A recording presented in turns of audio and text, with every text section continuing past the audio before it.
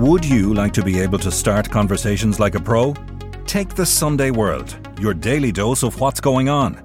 Do not consume the Sunday World if you're involved in a drug cartel, you're a politician with something to hide, or you've appeared on a reality TV show and care about others' opinions. Consume the Sunday World responsibly. Always read the stories, gossip and commentary.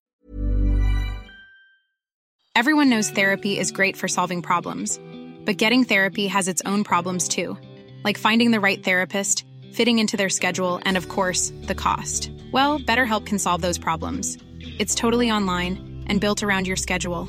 It's surprisingly affordable, too. Connect with a credentialed therapist by phone, video, or online chat, all from the comfort of your home. Visit BetterHelp.com to learn more and save 10% on your first month.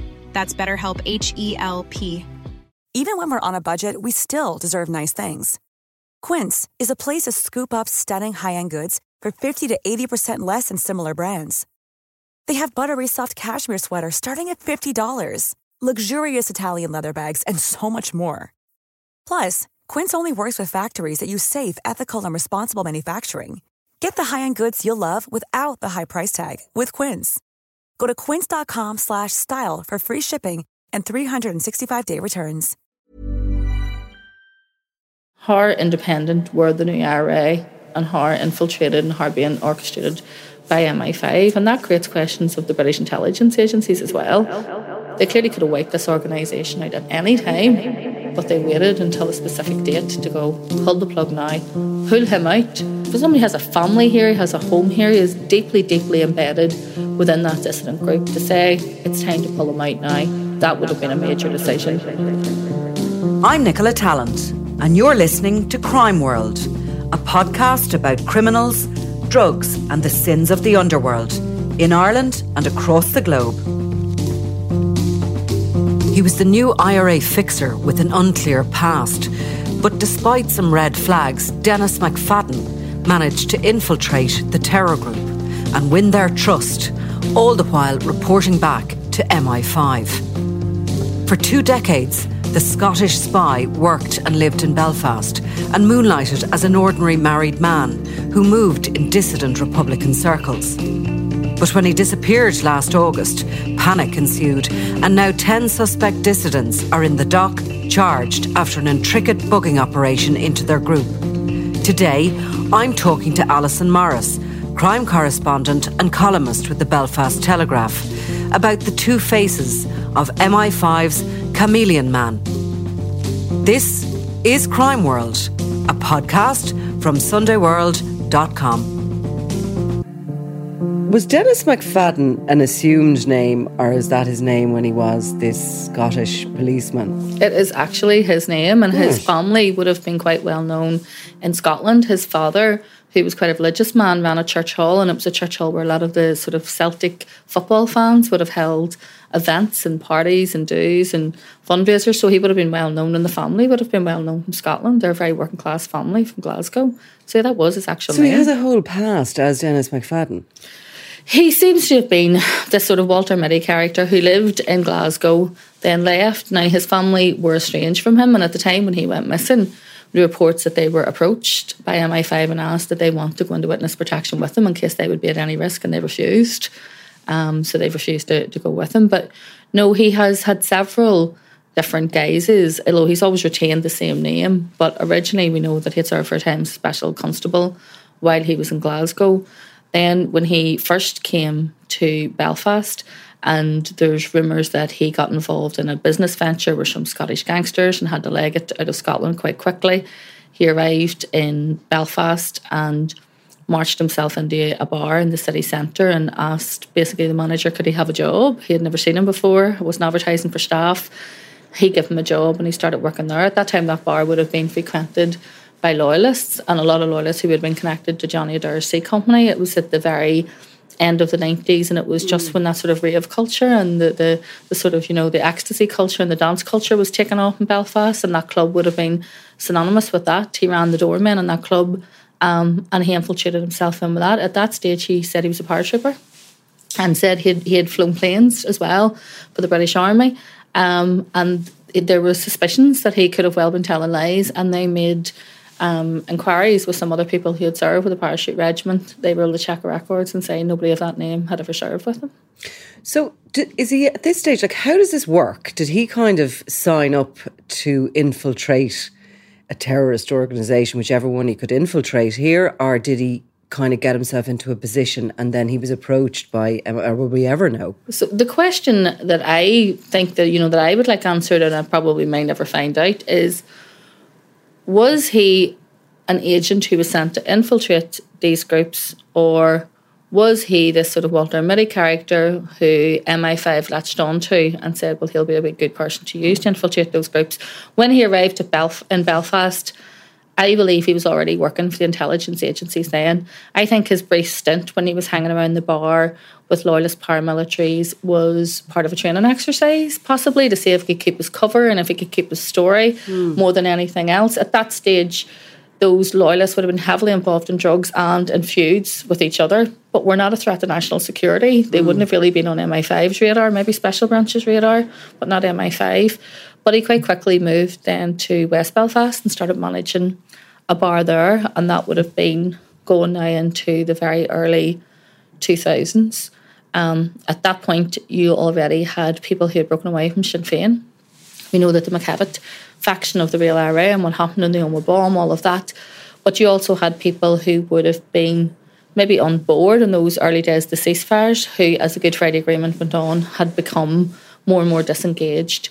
If you understand what way things work in places like West Belfast, there are certain clubs which would be associated at that stage with Republicans. They would have been, ex-prisoners clubs, those sort of things. Those people would have been persona non grata in those clubs. This bar, which is on the Falls Road, would have been somewhere where those people would have congregated and drank. There was two bars quite close to each other, and they would have been, bars of people who were linked to in the NLA, and on some occasions then what would have been then the real IRA would have frequented, and also just people who weren't involved in any paramilitary group but were just disengaged, ex-prisoners who just wanted nothing to do. And talking, in a relaxed fashion, presumably. Lots of drink, lots of chat. Yeah, and lots of friendships were formed, and that was where he formed a close friendship with Tony Catney. And Tony Catney had been he had been a former provisional IRA prisoner.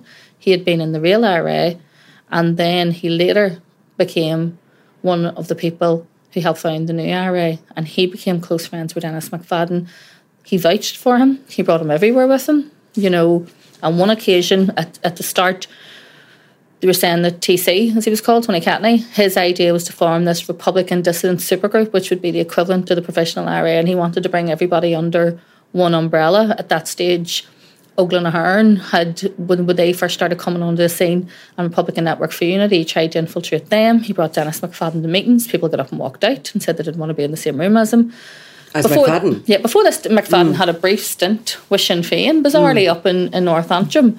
And he was running around with Sinn Féin up there, but while living in a very loyalist estate in Carrickfergus, which, raised concerns, he told members of Sinn Féin that he was an airline pilot, and he flew for, at that stage, I think it might have been Aer Lingus, he told them he worked for. Again, they made inquiries and they were like, no one had ever heard of this guy. I think one of their daughters worked as an air hostess or something, was able to check it out. A simple inquiry, nonsense, really. They'd made it all up. But it's interesting because that North Antrim section of Sinn Féin was at that time also, there was an informer called Paddy Murray who was later masked, who was part of that North Antrim faction at that time. So people thought there was someone who was a bit dodgy. He went on then to be part of the real IRA as well. And McFadden would have been hanging around up there at that time. He then ended up coming back. So there was kind of just a suspicion of he was seen as a bit of an outsider, and these he was sort of bouncing groups around the place from one group to another. People, people vouched for him and said he was okay in Sinn Féin, but he very quickly was sidelined. So someone had obviously caught on that he wasn't all he said he was. And did they know about this sort of stint he'd had with the loyalists? No, with loyalist paramilitaries. No, nobody had known that until, that appeared in early January in the Belfast Telegraph, and that was only because of sources who had come forward who knew him from that time and said, this has gone back much longer than what people think it is. He was in Belfast long before that. He didn't just arrive, in the mid-2000s. He was here a long time before that. He apparently arrived with a Scottish woman who he was in a relationship with, and she quickly disappeared, and he got into a relationship with one of the barmaids who was much younger than him. He worked in the nightclub where he was running the the bouncers. And like that early part, that unknown early part of when he first arrives is really important in who he is, because there's two very different people there. If he was already employed as a spy, or if he sort of sought out employment or sought to see could he embed himself and then go looking even for with that Sinn work. Féin, who were, you know, in the early days, albeit, but involved in the peace process, no one who was a former paratrooper was going to get taken in and taken by the hand, and yet that's what he had been telling people in his previous employment that he was. He moved there and told them he was an airline pilot. They trigged on he was a Walter Mitty. He was pushed out of there. And then he showed up then with Tony Catney. And as part of that, he infiltrated various groups, including at that stage the two men who were convicted of the murder of Constable Carroll and Craig Alvin, who's the first member of the PSNI to have been murdered while on duty here after the changeover. There was two men convicted of that. There was a campaign. People had said that was a miscarriage of justice, and he infiltrated that. He actually was in court the day that they lost their original appeal. He was sitting there with all the dissidents in the dock watching this go by. Everybody thought Dennis was a great fella.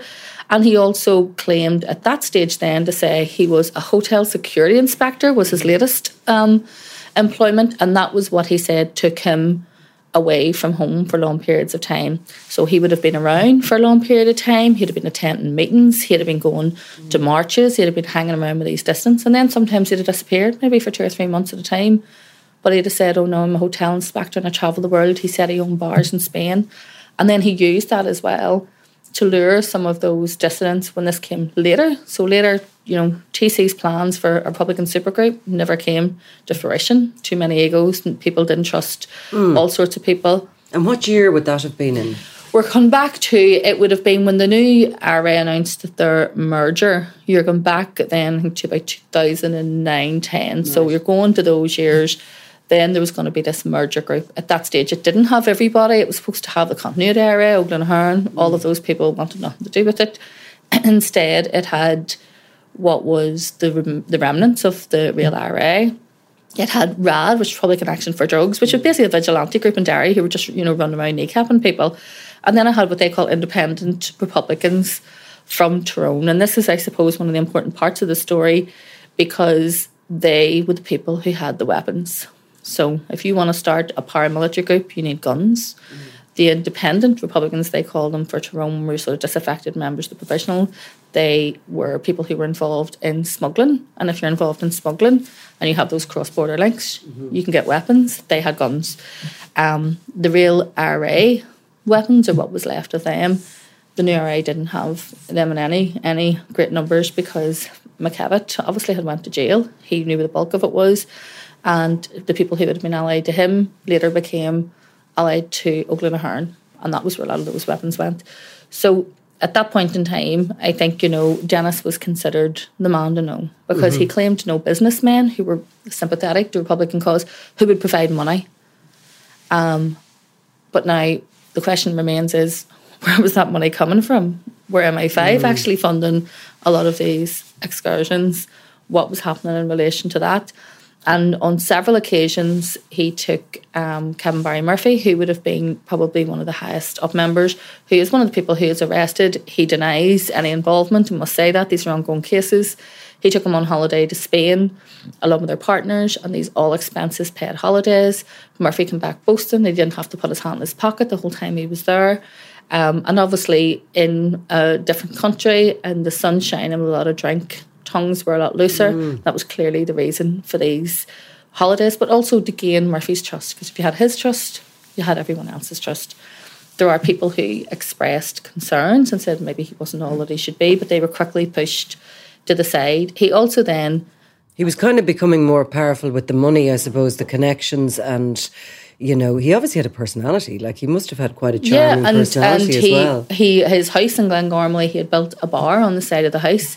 So when lockdown came then in March then in 2020, these Republicans, people from Ardoyne who were, you know, supposed to be these sort of staunch Republicans, were in the bar, in the house. The bar is wired for sound, just the same as the houses that he was holding these meetings in. Every word that was said was being recorded, and that was being fed back. Like, interestingly, the ultimate honey trap, really, during lockdown. Drink. Yeah, and what he had, he had kegs that were like bought from bars in and around Belfast, which obviously had to shut in a hurry, and so all their alcohol was sitting, and he had went around and bought kegs out of the stores of these bars and said, well, you can't use them, can you sell me them?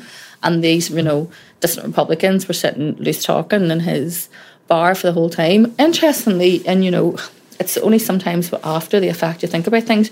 During that time, in those very early days of that lockdown, the police came to my house and told me that I was under death threat from dissident Republicans. And at that stage, I wasn't. I was working for the Irish News at the time, reported to my boss, and I got a call from someone who acts as a go-between. Mm-hmm. He works in a sort of restorative justice type role, and he acts as a go-between between them. And he says, look, I've spoken to those boys and they said you're not under threat. And I was like, well, the cops have been here twice and they claim that they've intelligence that I am. And his exact words to me were, it's probably been someone sitting in a bar waffling and saying, and it's just been fed back and they've had to tell you. And I said, there's no bars open, they're all locked down. And he went, they'll find somewhere. And I remember thinking after McFadden came out, was it that bar? Mm-hmm. Was that where I was being discussed? Mm. And obviously that would have had to be fed back to MI5 and had to be told. I will never know an answer to that because the police will never tell me. But that happened around that time as well. That's and then come the August, Mm. McFadden goes missing and all hell breaks loose. So people are going up to his house, knocking his door, they're ringing his phone, he's not answering it. They're like, where is Dennis? Has anyone seen him? Does anyone know where he is? And then the raids start. So they arrested what they are alleging the leadership of the new IRA. These are people who also all had prominent roles in Sura, the political wing of the new IRA. There were people who were very well known, people who would be well known to the media, would be well known in Republican circles. People like Mandy Duffy, people like Sharon Rafferty, people like Kevin Barry Murphy, the Davy Jordans of this world. These are all big hitters in that sort of dissident world. A lot of them are scooped up. And then it turns out that they had attended 2 meetings that were organised by McFadden. He had hired these 2 huge bungalows off Airbnb. On one occasion, he actually left a review on Airbnb after he had left it, saying what a great place it was. And the bungalows were completely and utterly wired for sound. So they attended these meetings. A lot of the stuff that's been said in those meetings has come out of bail hearings, and so we've heard some of it. They discussed procuring weapons. At one stage, they discussed bombing Shannon Airport because they thought that would go down with people in the Islamic world, because obviously the American army used that, and so we can use that to try and get guns then, from people in the Middle East. Why don't we do that? A lot of it was clearly things they talked about kidnapping, a senior Republican from Tyrone, because they had it in their head that he might have had guns stashed somewhere. And they discussed all sorts of other things, while what we've been told since is, unlike the previous MI5 bugging operations, would have had to use voice recognition to try and link what voice was which. On this occasion, the whole thing not only was wired for sound, but also cameras. And I have been told by people who have seen some of those recordings that you may as well be sitting in the cinema. The quality of it's so clear. On one occasion, people say, let's go out to the hall to have a chat privately. And the hall was bugged as well. The entire house was bugged. And when they got up and leave, they all got up and leave these meetings. Thank Dennis for being so great to find this great house for them. And they're heard saying, going to lift up cups and ashtrays full of cigarette butts. And Dennis is like, no, just leave them. I'll clean all those up after you. Just head you on.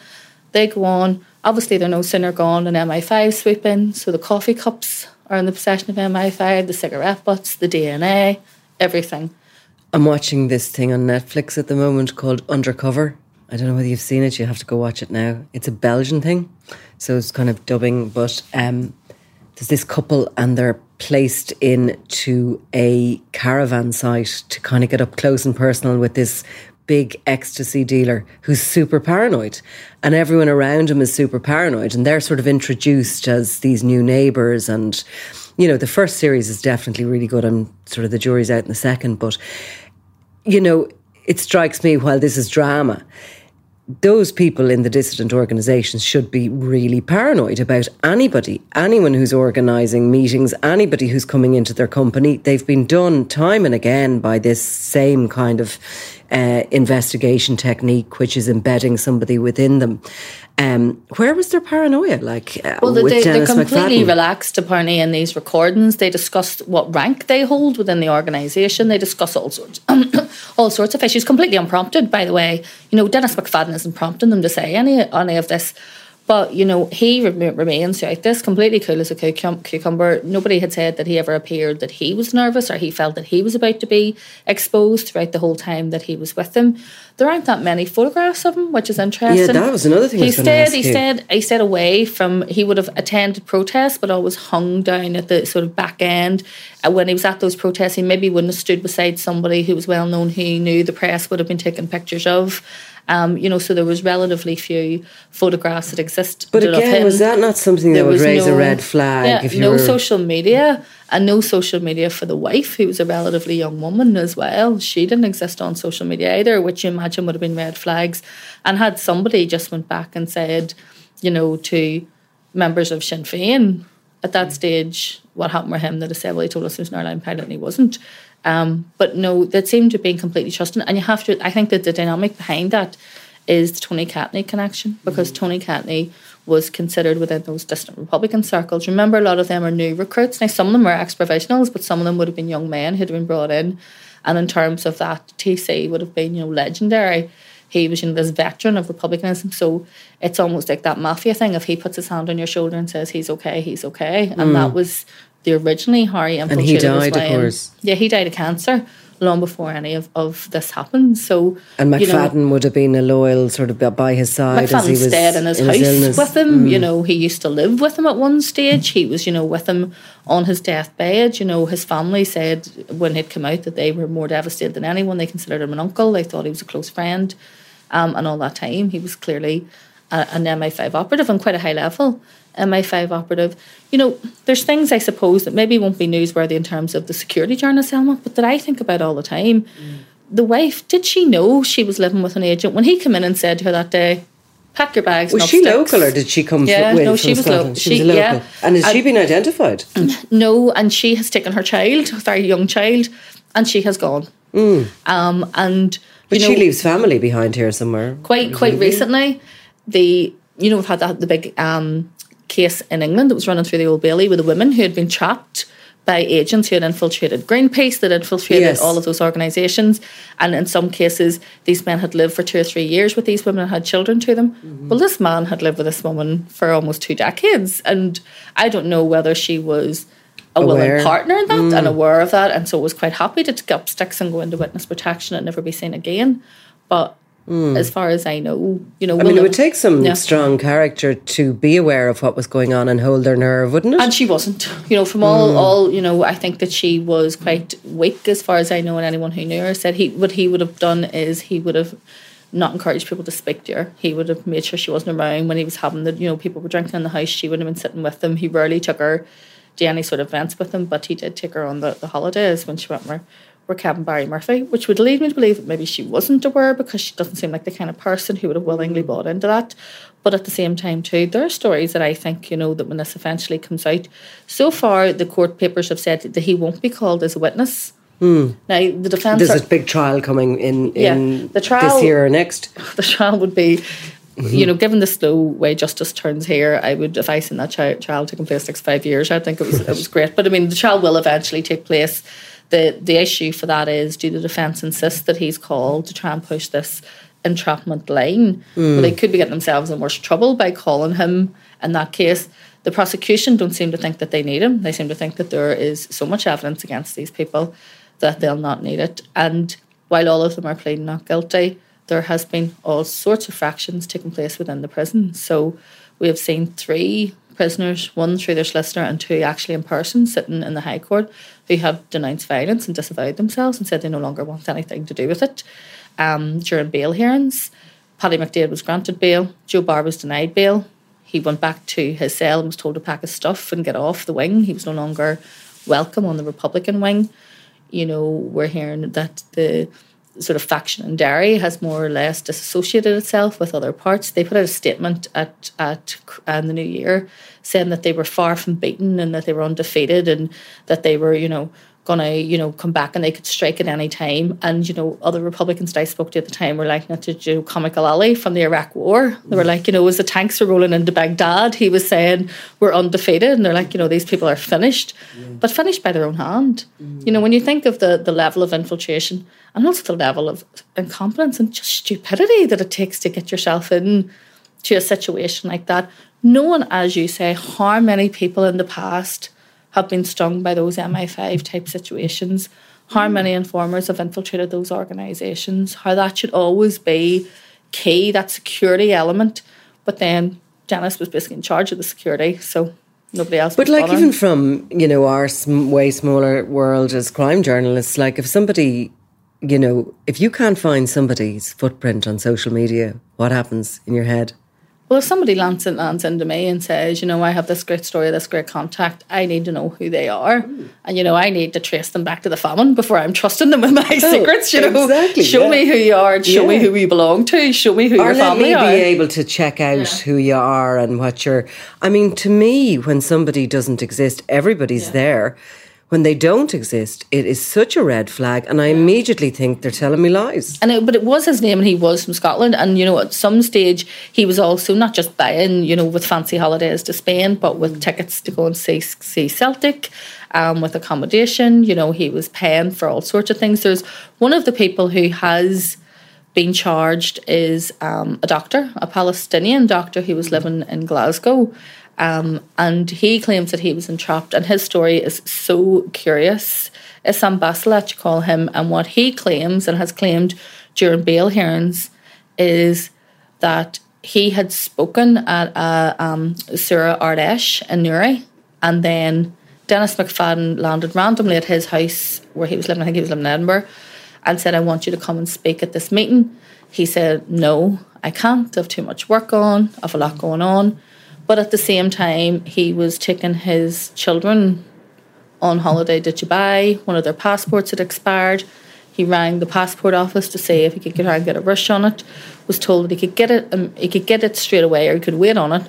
But the quickest way to get it was to pick it up from the passport office in Belfast. I'm not sure why someone in Scotland would be picking their passport up in Belfast. Mm-hmm. He claims he has messages from the passport office saying he can pick his passport up in Belfast. The next day, Dennis McFadden randomly lands at his door and says, you know, I'll pay for all your flights, I'll pay for your accommodation. The doctor claims he thought, well, I'll go and collect the passport. He took his children with him. So he arrives in Belfast with his children. He's picked up at the airport by Dennis McFadden. He takes him to a property right beside the university, to a sort of Airbnb. He comes to collect him and says, we're going to the meeting. He has his children with him. I think the eldest is like a sort of young teenager. He said, well, I can't leave them here on their own. And he said, no, it's okay. I have someone coming to mind them and bring them food. This random woman, who I assume also worked for MI5, arrives into the house with food for the children. And then he starts driving. And the doctor said he thought he was going to a meeting in Belfast. And obviously he's going to a house in Tyrone. Driving through the country. He's claiming that he said, where on earth are we going? I thought I was going to do a public meeting in Belfast. He's like, oh, I'll be fine, don't worry, I have someone matching your kids for you. And then he landed into this house. Now, he's claiming all he talked about was the situation in the Middle East, the situation in Palestine, the conflict there, all of that. Nothing that he says he wouldn't have discussed at a public meeting. But he is now also charged in connection with it as well. Now, there could well be other stuff that comes out in relation to the doctor, but you'd imagine there is an awful lot of this was quite late on that happened. I mean, this was when This was the second meeting. So the first meeting had already taken place. Then the second meeting takes place, and the doctor claims that he went to great lengths to get him from Scotland to this meeting. With such lengths that he offered to pay for everything. I'm really not sure. I'm assuming the doctor at some stage picked a passport up from the passport office in Belfast. He has been bailed as well because he's been very unwell and taking heart attacks in prison. But I mean, his obviously his career as a GP is now over. If someone handed into you with this, with a script, now you'd be with your red pen, wouldn't you? Yeah. You know, not credible. No, I mean, if you tried to turn this into some sort of Netflix drama, they'd say we're going to have to make it slightly more realistic than it is, because nobody's ever going to fall for this in the real world. Your read on it is that McFadden came, and those earlier kind of his attempts to maybe infiltrate the loyalists, his attempts to maybe infiltrate in Sinn Féin, they were sort of tests to see how he'd get on. He managed to kind of come out of them without really being the talk of the town. Unscathed, yeah. I mean, he didn't manage, you know, they would have had no interest, and MI5 would have had no interest in loyalist paramilitaries. They'd been happy to leave that at that stage, you know, to the police and the special branch. They were basically drug dealing and feuding with each other. You know, at that point, they weren't a threat to what they call national security. So they weren't attacking police or army, so therefore that takes them out of MI5's radar. MI5 would have been interested at that stage. I'm still assuming in what provisional Sinn Féin were doing, because it was the very early days of the peace process and there was always the chance that the wheels might have fell off that, so they would have been taking an interest in that. But they were more interested in the sort of emergence of these dissident groups and this idea that there was going to be this super group, this rival. But then you have to wonder, and I do wonder all the time, sometimes when you think of Northern Ireland, you think of what's been going on here. Was it like a cat playing with a mouse? We've heard from like retired intelligence operatives that Northern Ireland was used as a training ground for the intelligence service, for them when they have to go and actually play with the big boys who, the Islamic terrorists, and they train and use techniques and infiltration techniques here to test them out and see how they work and see how they float. But I mean, if there was funding coming from McFadden, if a lot of this was being organised by McFadden, how independent were the new IRA and how infiltrated and how being orchestrated by MI5? And that creates questions of the British intelligence agencies as well. They clearly could have wiped this organisation out at any time, but they waited until a specific date to go, pull the plug now, pull him out. And to pull him out would have been a big decision, I imagine. If you have someone so deeply, so embedded, so deeply, and for somebody who has a family here, he has a home here, he is deeply, deeply embedded within that dissident group, to say, it's time to pull him out now, it's time to pull the plug on this, that would have been a major decision. And there's no suggestion anybody was becoming suspicious and there was any danger to him? No, there are people with hindsight who now claim, I knew that boy was dodgy, but they never said it at the time, and that's the issue, I saw in a headline about an article you were writing about him that he was the tea boy.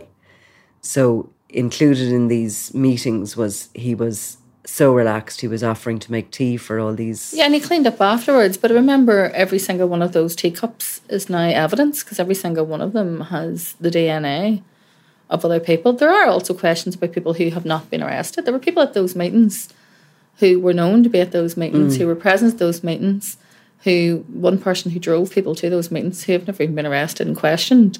And so there remains, a question mark over the head of what exactly was going on. Why were some people taken out and other people have been left in place as well? But what that might have been done, and the reason why that might have been done, is created so much paranoia within that group.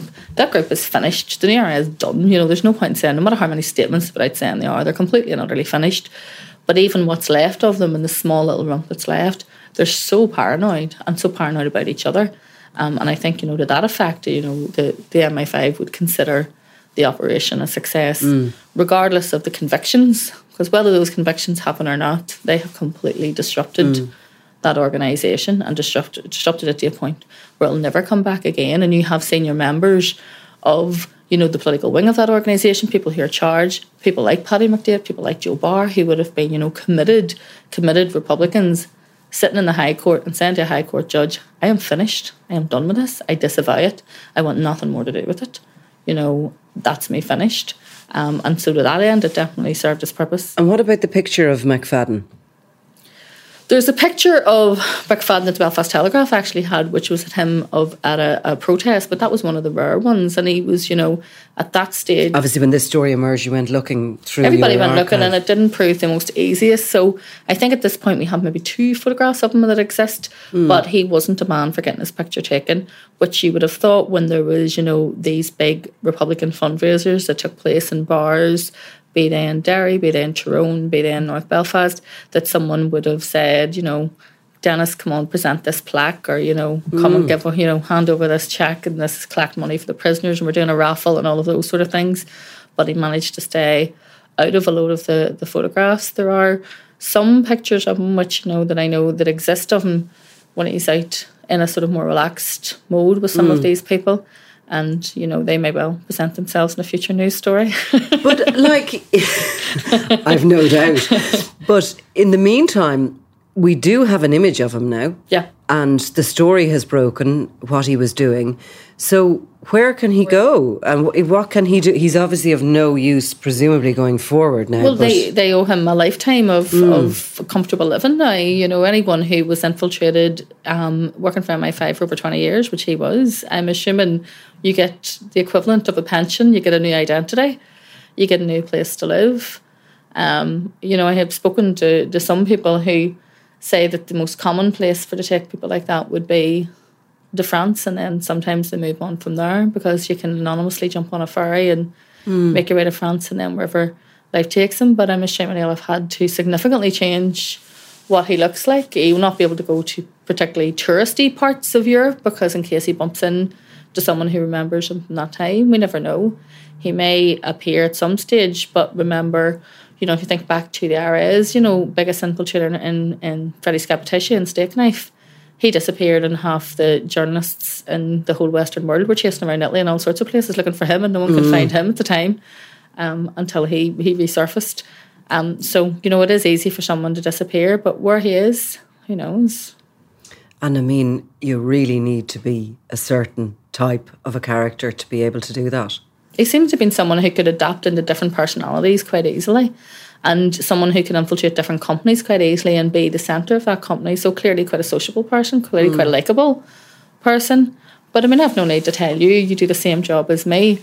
For people to become leader, whether that be leaders of paramilitary groups or leaders of criminal gangs or leaders of anything, they have to be charismatic, because people wouldn't follow them otherwise. You know, people would not trust them. People wouldn't blindly follow them around, putting their lives at risk if they weren't charismatic. So that's often the people you find who manage to get themselves into these positions. So he was clearly someone of that nature.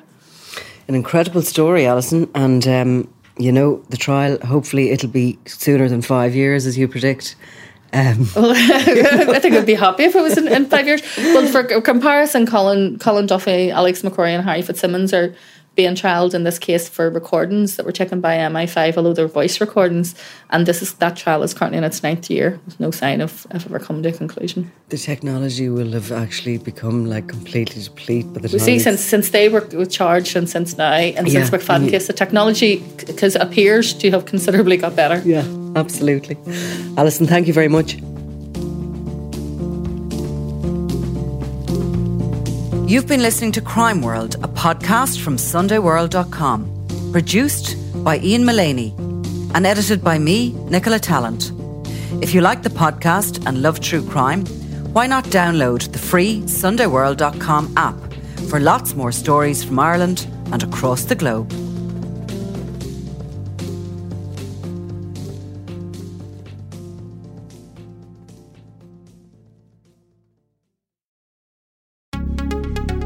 Would you like to be able to start conversations like a pro? Take the Sunday World, your daily dose of what's going on. Do not consume the Sunday World if you're involved in a drug cartel, you're a politician with something to hide, or you've appeared on a reality TV show and care about others' opinions. Consume the Sunday World responsibly. Always read the stories, gossip and commentary.